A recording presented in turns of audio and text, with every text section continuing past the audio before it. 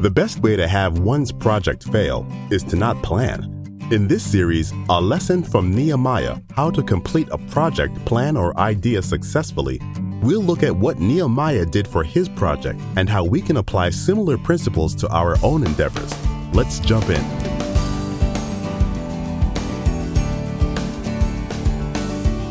There's so much in Nehemiah, and we touched on a lot of it. And as I said weeks ago, there will be copies of the entire message for everyone tonight. We'll pass it out at the end of the service, but all of the messages are here, and including tonight. And tonight is kind of a consolidated look at what we've been studying. Nehemiah, is, as we know, is one of a number of narratives in the Bible that present us, the Christian reader today, with a model plan of action that can be used to advance an idea, program, or project to successful completion. And previously, we identified the 12 steps in this model plan. And this is a copy of that. So these are the steps by themselves. So you'll have them. 12 steps we identified, or at least I identified from the story of Nehemiah, that can be applied to any plan, idea, or project that you want to execute and see through completion successfully. Now, this plan was key to the rebuilding of the wall of Jerusalem. This was a mission project conceived by Nehemiah while he served as cupbearer to the king in far-off Persia. And you remember that some years before, the Jews had been taken into captivity into Babylonia when Jerusalem was defeated by the Babylonian king. I think this was in about 597 BC. I don't have those dates in front of me. And later, the Babylonians were defeated by the Persian king Cyrus. And Cyrus was more lenient toward the Jews. And he defeated the Babylonians in 539 BC. And the year later, in 538 BC, he issued a decree that allowed Jews to begin to return to their homeland, Judea, Jerusalem. Now, getting back to the model plan, this is one that we can employ in any mission or project we might undertake, and this is why it's useful for us today. Nehemiah's story also causes us to examine, to see what areas in our spiritual wall that may need rebuilding, repair, or restoration. And we should really think about this seriously, and I'll come back to this later. For example, rebuilding could be needed in our prayer wall, in our faith wall, our love wall, our prayer wall, our study wall, our knowledge wall. And this is just to mention a few. So, apart from the model plan of action we extracted from Nehemiah and we identified in the 12 steps, what else does the story of Nehemiah and his accomplishments tell us today about how we should conduct ourselves? And this is what we're going to talk about today. What else does it tell us or show us or give us that would be helpful for us today in terms of how we conduct ourselves? And Jesus gives us an answer, and I gave this scripture to you last week at the very end. He gives us an answer to what our reaction might be when we see a good example, or I say an example of good. And Jesus says in Luke 10:37, you might want to go there. In fact, you should go there because we're going to look at this story. This is the story of the Good Samaritan. And most of us know about this story or have some semblance of understanding of it. What Jesus says in Luke 10:37 is go and do likewise. In other words, what do we do with a story or a model set by someone like Nehemiah? We go and do likewise when such an occasion arises. That is, an occasion of need where you see a need that needs to be addressed and so forth. Now, In the story of the Good Samaritan, Jesus is asked by a certain lawyer. Are you at Luke? In fact, let me go there, because this sets the stage for what we're going to talk about tonight. This is Luke 10. Let's go. It starts at Luke 10:25. In fact, let me just read it from here. And it says, "And behold, a certain lawyer," and it would be a lawyer, stood up, because they're always trying to be smart.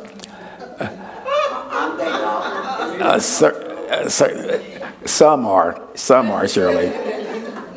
Others are smart alecks. And some are like my father, his description, they are TD smart. And you figure out what TD is.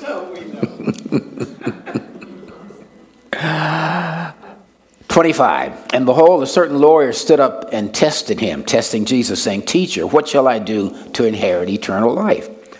And in 26, Jesus said to him, What is written in the law? What is your reading of it?"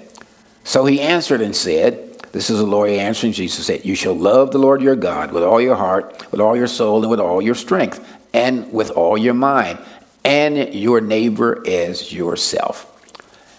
And he said to him, Jesus said to him, "You have answered rightly. Do this, and you will live." 29, but he wanted to justify himself. He wanted to show how smart he was. He said to Jesus, "And who is my neighbor?" Then Jesus answered and said, and this is where he gives the parable of the Good Samaritan, and we're going to read it right here. And Jesus says, "A certain man went down from Jerusalem to Jericho and fell among thieves, who stripped him of his clothing, wounded him, and departed, leaving him half dead. Now, by chance, a certain priest came down that road, and when he saw him," that is the man who had been wounded, "he passed by on the other side." In other words, he went on the other side and just left him there. "Likewise, a Levite." Now, you know who the Levites were. These were the lawgivers. These were the keepers of the law. So they knew how they should treat the people who was in the law. And here's a Levite.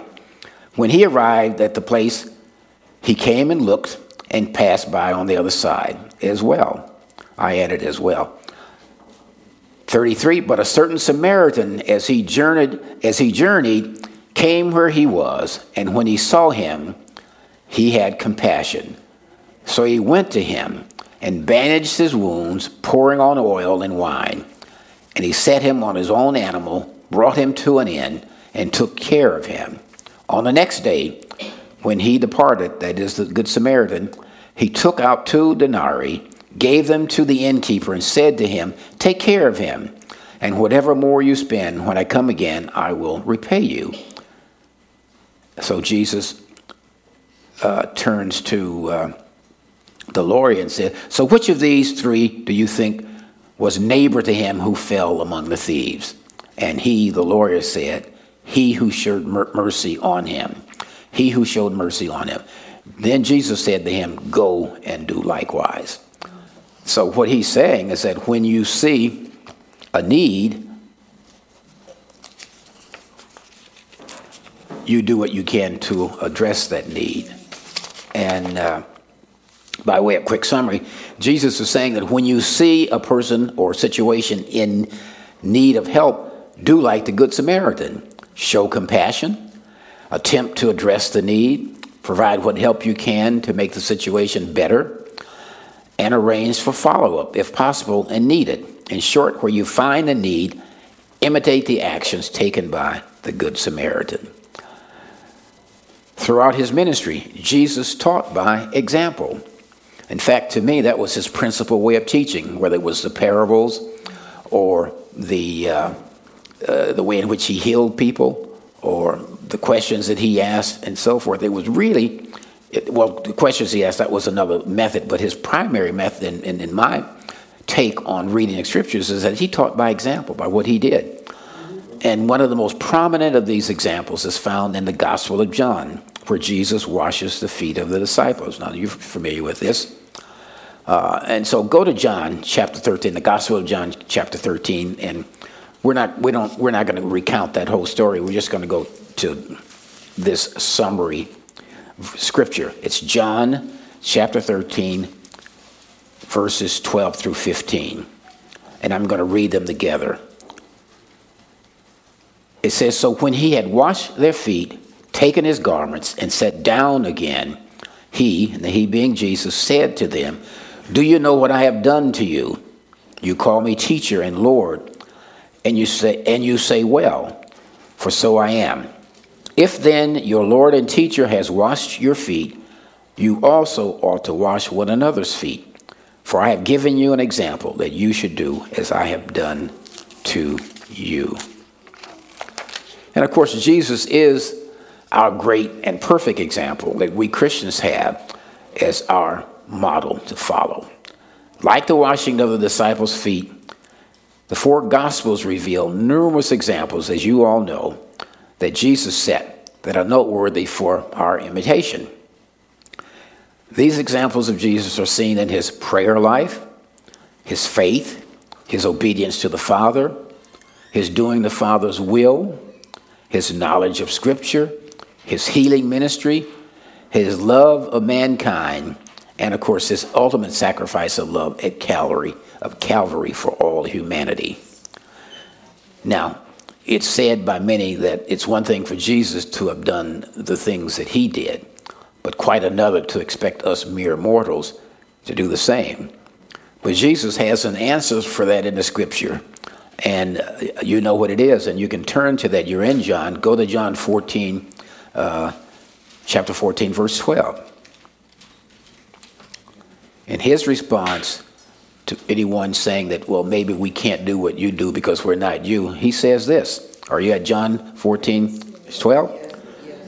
Where he says, "Most assuredly, or verily, verily, or truly, truly, I say to you, he who believes in me, the works that I do, he will do also, and greater works than these he will do, because I go to my Father."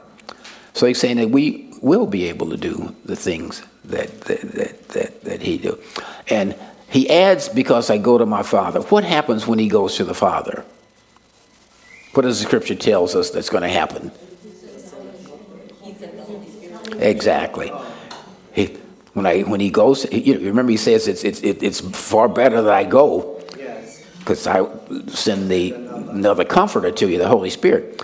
And what's important about the Holy Spirit is that that's our power source. That's what enables us to do what needs to be done here on earth. The Holy Spirit is the most important person in the earth realm.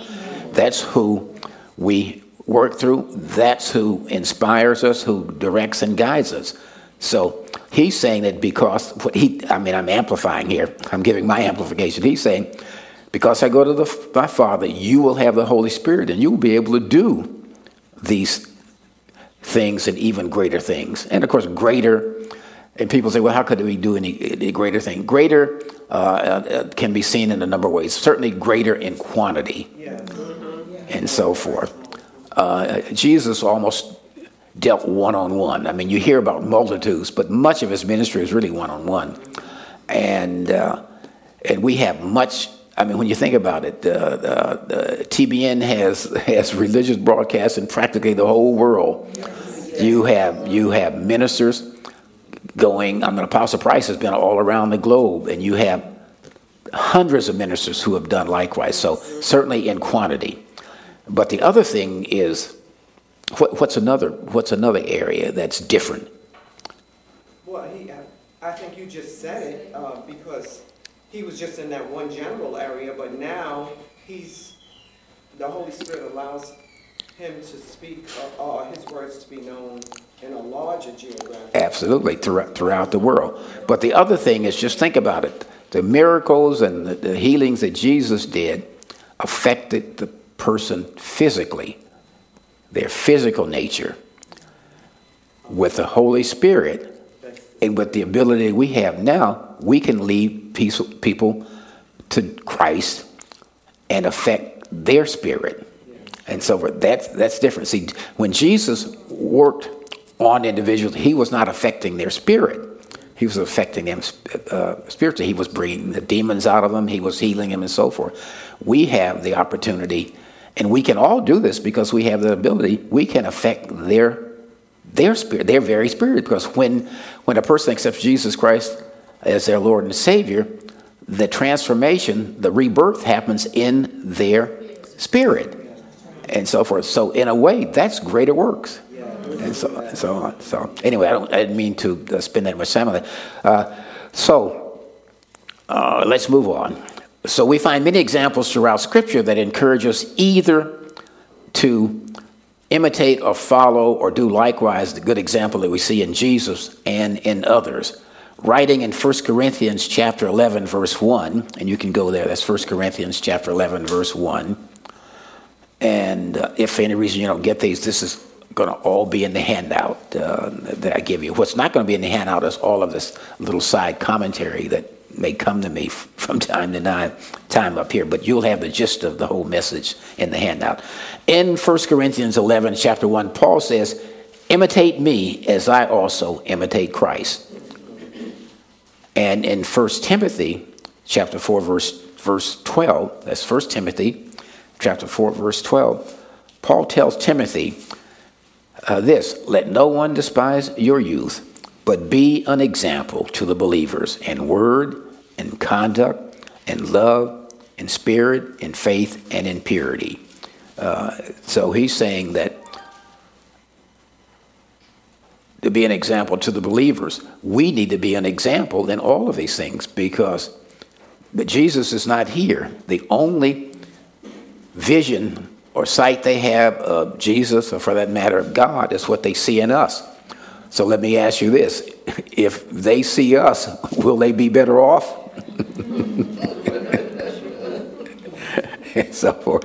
So Paul is saying, be that example. So when they see you, they will see the love and compassion, the spirit, the purity, and so forth of the Christ. We're also encouraged not to grow weary in following good examples. Go to Hebrew chapter 6, verse 12. Hebrews 6, verse 12. And it says, and you're familiar with this, it says, I'm just going to pick it up here where it says, that you do not become sluggish, but imitate those who through faith and patience inherit the promises. So you imitate a Paul or Timothy, and you can imitate an Apostle Christ. Because we saw that if you're familiar with his life, through faith and patience, he inherited the promises that he's able to share with us. And Ephesians 5:1, 2, and you're familiar with this, you can turn to it if you want to, but you know the scripture. It says, we're told, therefore be imitators of God as dear children and walk in love. Now, let's return to the story of Nehemiah. And we see in his actions how he constantly imitated good examples of others we find in the Bible. And in looking at these examples that Nehemiah imitated, we should consider how the examples might apply to us as individuals and to us at Crenshaw Christian Center, New York. Let's look at some of these examples Nehemiah chose to go and do likewise. Now, this is my extraction of those examples. And saying that Nehemiah imitated those. Now, he imitated, when I say he imitated them, he may or may not knew about them, but he certainly, in his actions, imitated what these other individuals did. Now, the first one is this. Nehemiah had an understanding of the times, and he knew the great importance of rebuilding the wall in Jerusalem. The wall was vital to the survival and protection of Jerusalem, and essential to the city's reemergence as the vital center of Jewish religious life, culture, commerce, and renewed relationship with God. You remember when they were in captivity, they had one of the things that led them to be taken into captivity was their disobedience to God. They had stopped obeying the laws. They had turned to worship of idols and so on. But remember, being almost like nomads all of this time, or homeless and stateless and not with the leadership that they should have, they really strayed away from the laws. And Nehemiah understood the need to rebuild the homeland where they would have a natural place to assemble, and he understood the need for them to be restored to their understanding of the law. And we didn't get into that, and we're not going to get into it. The first 6 chapters, remember, I told you, had to do with the rebuilding of the wall and developing what I call the model plan of action. Verses chapter 7 through the end of Nehemiah deals with the reintroduction of Jewish law to the people, which so many had gotten away from, and so forth. He understood the times. He understood that because the Jews were permitted to go back to Jerusalem, that there was a need for stronger leadership in terms of them accomplishing the rebuilding.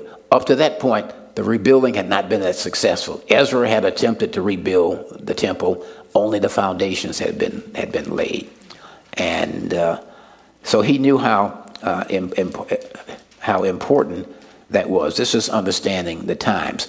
So I'm saying here he imitates the sons of Issachar. Who knows the story of Issachar? I'm sure you've heard of it. The sons of Issachar. This is one of the groups who joined David's army at Hebron to greatly increase the size and might of the army. So first of all, protect him against Saul and the surrounding enemies, but also to help effectuate the transfer of power from Saul to David.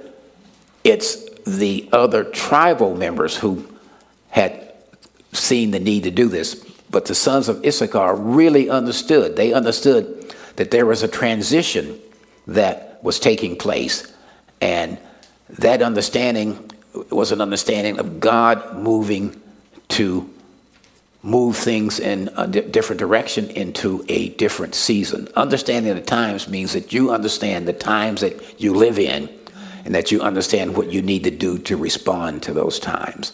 And I'm going to ask the question later. We here at CCC are in a time of transition now. And we need to really explore whether we understand the times we're in and also understand what we need to do. That's what understanding the times. So let's read that scripture. Go to 1 Chronicles chapter 12, verse 32. And let me go there.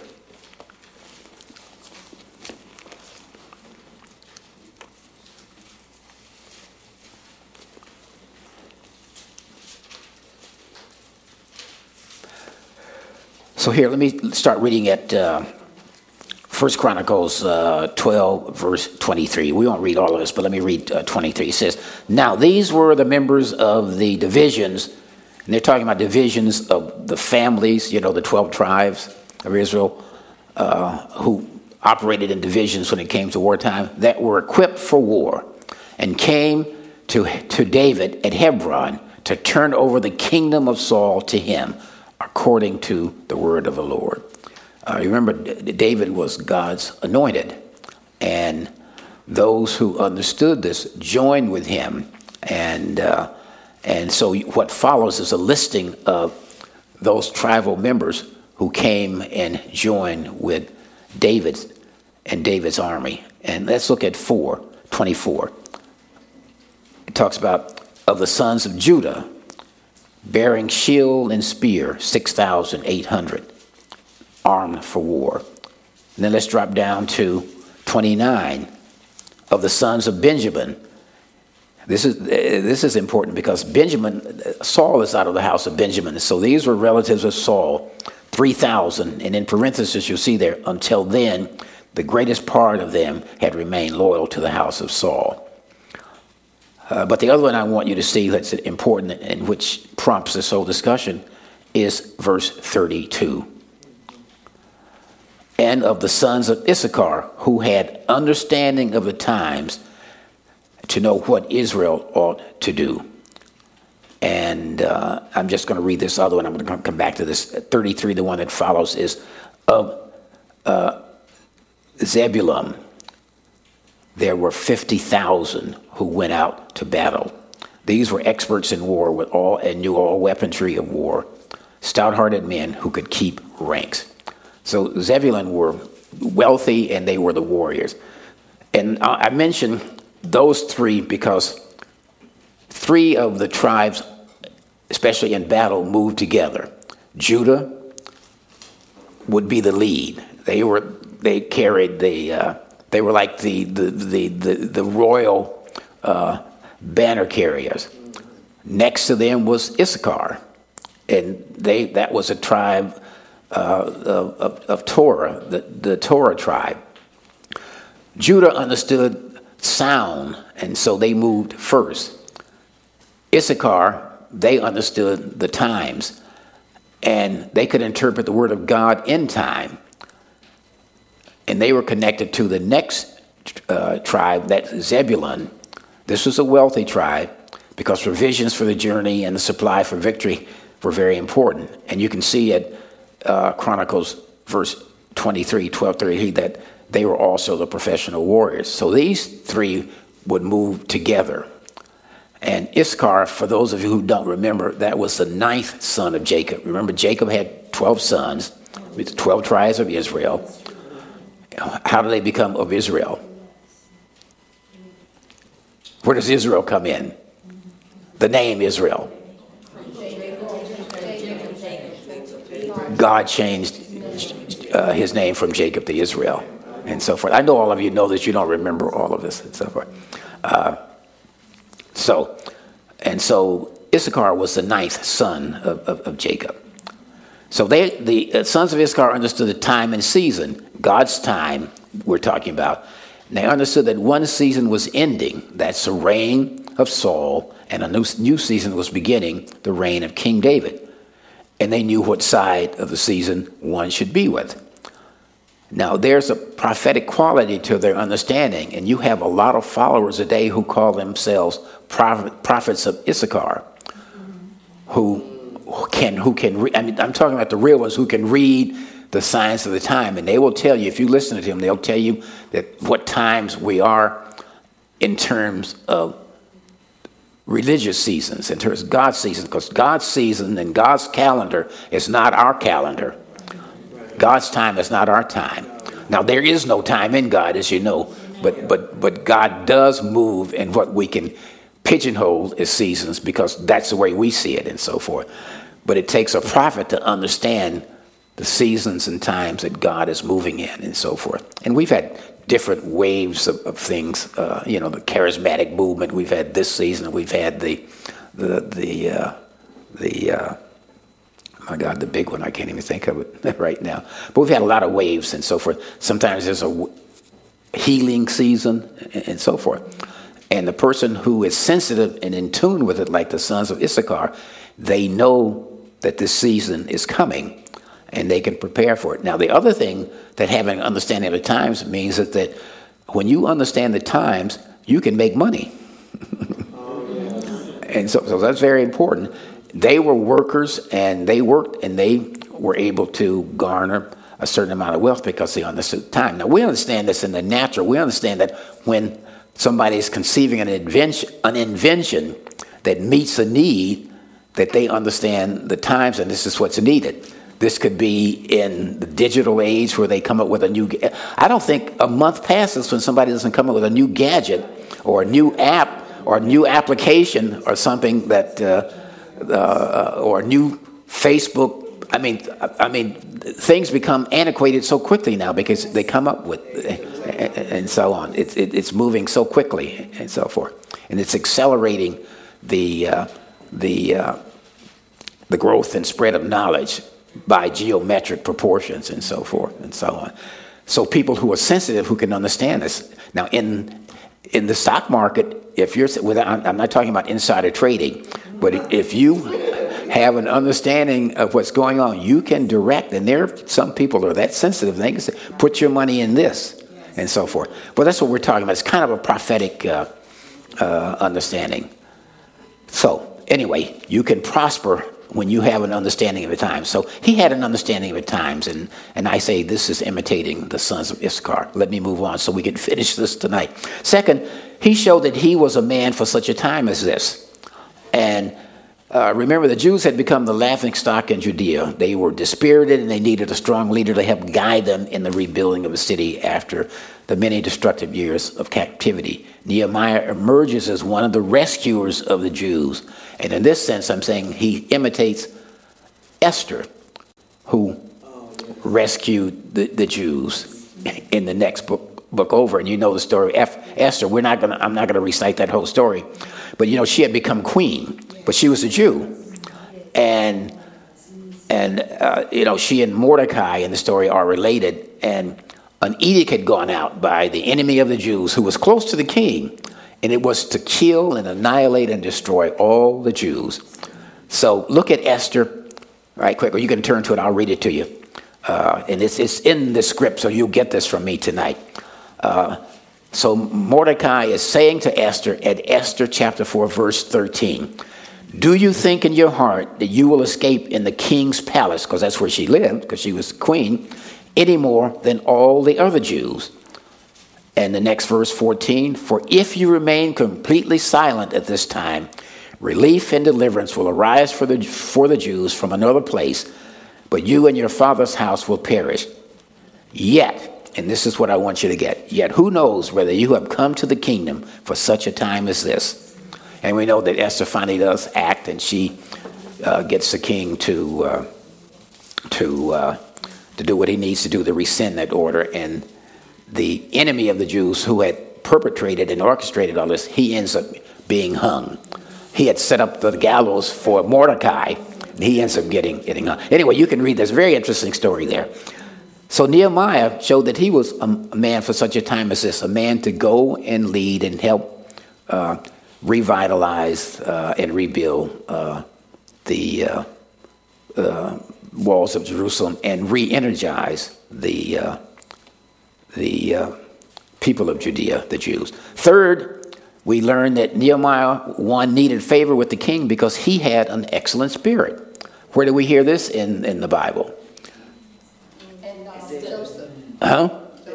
From who? Joseph, she said. Esther too. Well, yes, but the exact words, it's true of both those two, but the exact words are applied to Daniel. So go to Daniel. You can go to Daniel chapter 6 while I talk about this a little bit. As cupbearer to the king, Nehemiah had distinguished himself as a worker in the inner circles of the palace. Before the king, he had shown himself to be an humble and sincere and diligent worker. So when the king saw Nehemiah's great concern over the stress of the Jews and Nehemiah's fervent desire to help the people, he, the king, was moved to compassion. And he agreed to send and fund Nehemiah on the mission to rebuild the wall of Jerusalem.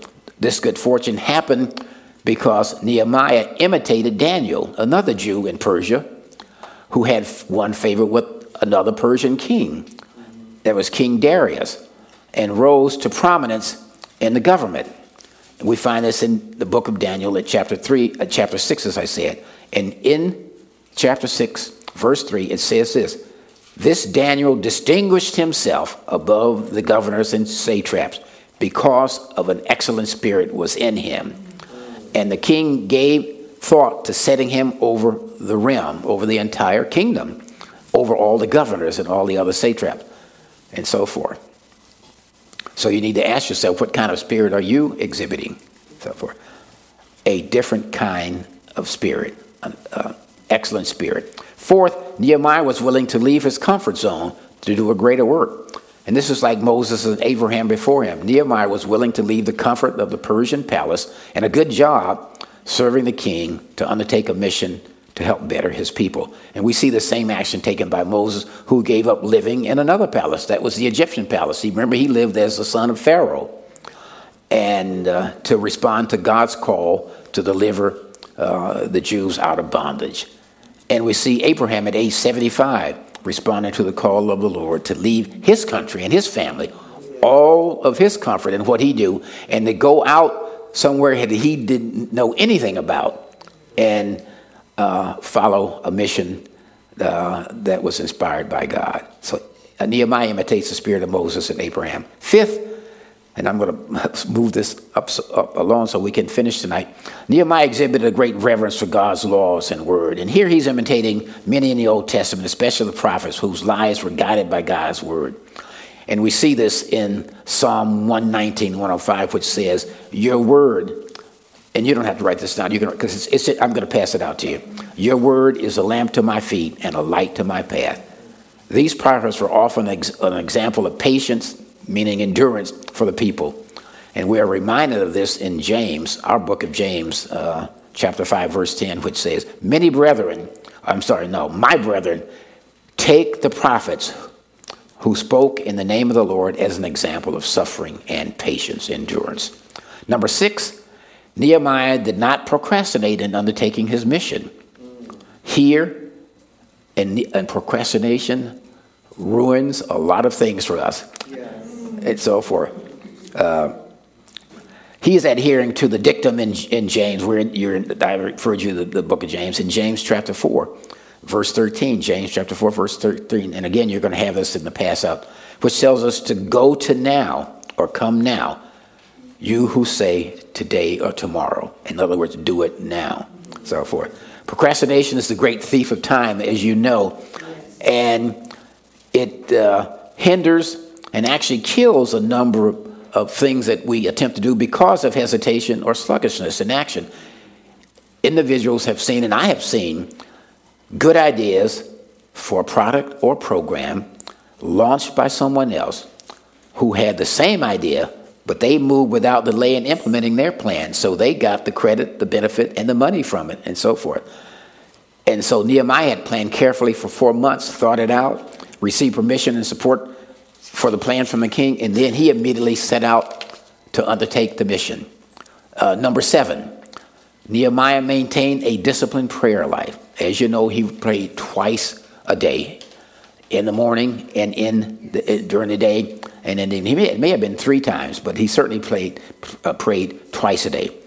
And this is another imitation of Daniel, who maintained a vigorous prayer life. Remember when the king's edict was signed that condemned Daniel to be thrown into the lion's den? This is what Daniel did. And you'll find this at Daniel chapter 6, verse 10. It's in here, but I'll read it to you.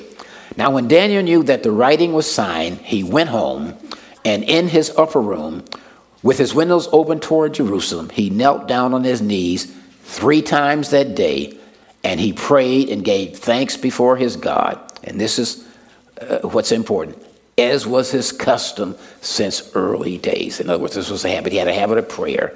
Nehemiah had a habit of prayer. Prayer life, very important. Now, number 8. Nehemiah chose life and good. As we always say, life is choice-driven. So one makes a conscious decision to live and obey God's word, which brings good into their life. This is a conscious choice. I always say that our lives are shaped by the choices we make, and it's so true. And at this time, it is a decision one makes to do good for others. In terms of Nehemiah, I'm talking about, as we see or saw in the case of the Good Samaritan.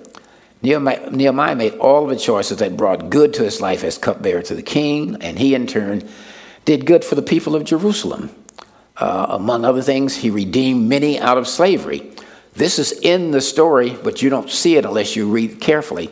He tells us towards the end in chapter 6 that when he finds out that some of the Jews had been forced to sell their sons and daughters into slavery to raise money to survive and to pay the king's taxes. And he's saying, you know, I've come and I've rescued. He and his companions came from Persia with quite a bit of money. The king set them up nicely, and they were using that money to redeem some of their brethren out of slavery. And he says that he comes here and he finds that Jews themselves are taking on slaves and so forth, that they were really lending money and grain to the people and charging these usurious interest rates and so forth.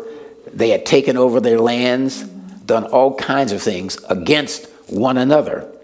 And Nehemiah reverse this. And you remember from the story what he did. He had them reverse this and pledge to give all of the lands and vineyards and so forth back to the people, which they did, and so forth. So he is responding positively to Deuteronomy 30:19, where God says, I called heaven and earth as witness today against you, that I have set before you life and death, blessing and cursing. Therefore, choose life and good, that both you and your descendants may live. And 9, Nehemiah was a good leader, manager, and motivator. And you saw this in the whole mission of rebuilding the wall. Here again, he's following in the footsteps and imitating a leadership example of a Moses and Abraham. Like Moses and Abraham did with other great undertakings, Nehemiah was able to rally the people around a common goal of rebuilding the wall of Jerusalem. He was able to get them to see this mission as their mission. When dissension arose within the Jewish community, which I was just talking about, Nehemiah was able to arbitrate between the opposite interests and bring everyone together to resolve the issue amicably. He was able to do this by the force of his good spirit and his demonstrated love of God and love of the people, which the people saw in him. They saw this good spirit, and so they responded to him, and they were willing to obey and follow him, even the local leaders there. The Apostle Paul sets a similar example in the New Testament, and such a good example that he could write himself in Philippians chapter 3, verse 17. He says this, Brethren, join in following my example, and note those who so walk. In other words, who so walk as I walk, as you have us for a pattern. And 10, I only did 10 of these. Nehemiah had an excellent work ethic. This excellent work ethic was evident by his achievement of the high position of cupbearer to the king. Again, he's imitating examples such as Daniel and Joseph, who each rose to the highest positions of leadership in the non-Jewish nations of Persia and Egypt. You remember Daniel had been placed over all of the other governors and satraps and had become really leader of the whole region just under the king in Persia. And of course, Joseph rose to become prime minister of Egypt. Remember, these were nations that were traditionally hostile to the Jews. These were two Jews rising to the top because of their excellent work ethic. And of course, they had an excellent spirit and all the other things. And so Nehemiah had that same excellent spirit and work ethic, that he was able to inspire the people to have a mind to work. That's from Nehemiah chapter 4.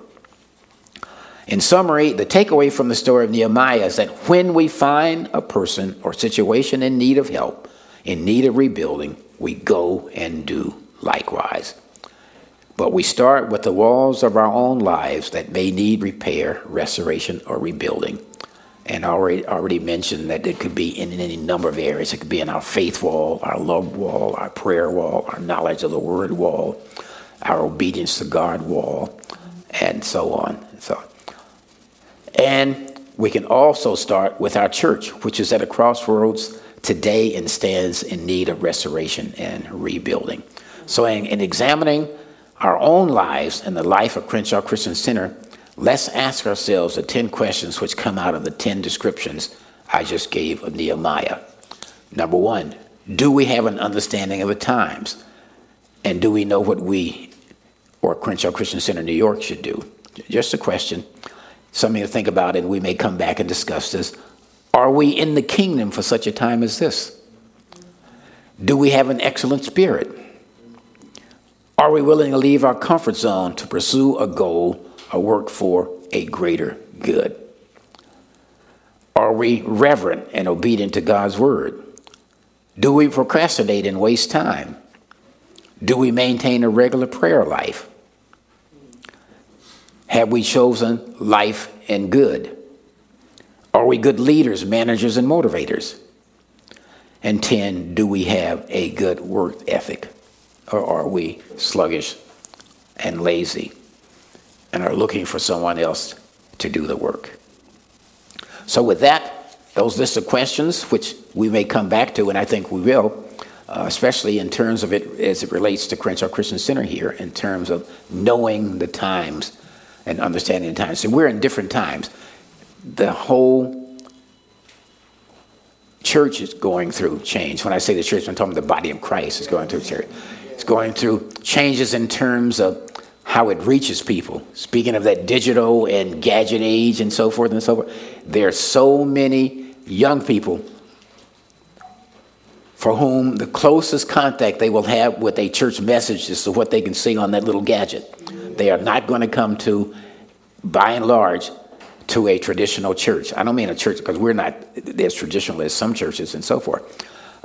So do we have an understanding of the time? Do we have an understanding of what we need to do here at Crenshaw Christian Center? And I'll come back to this and we'll discuss it at another time.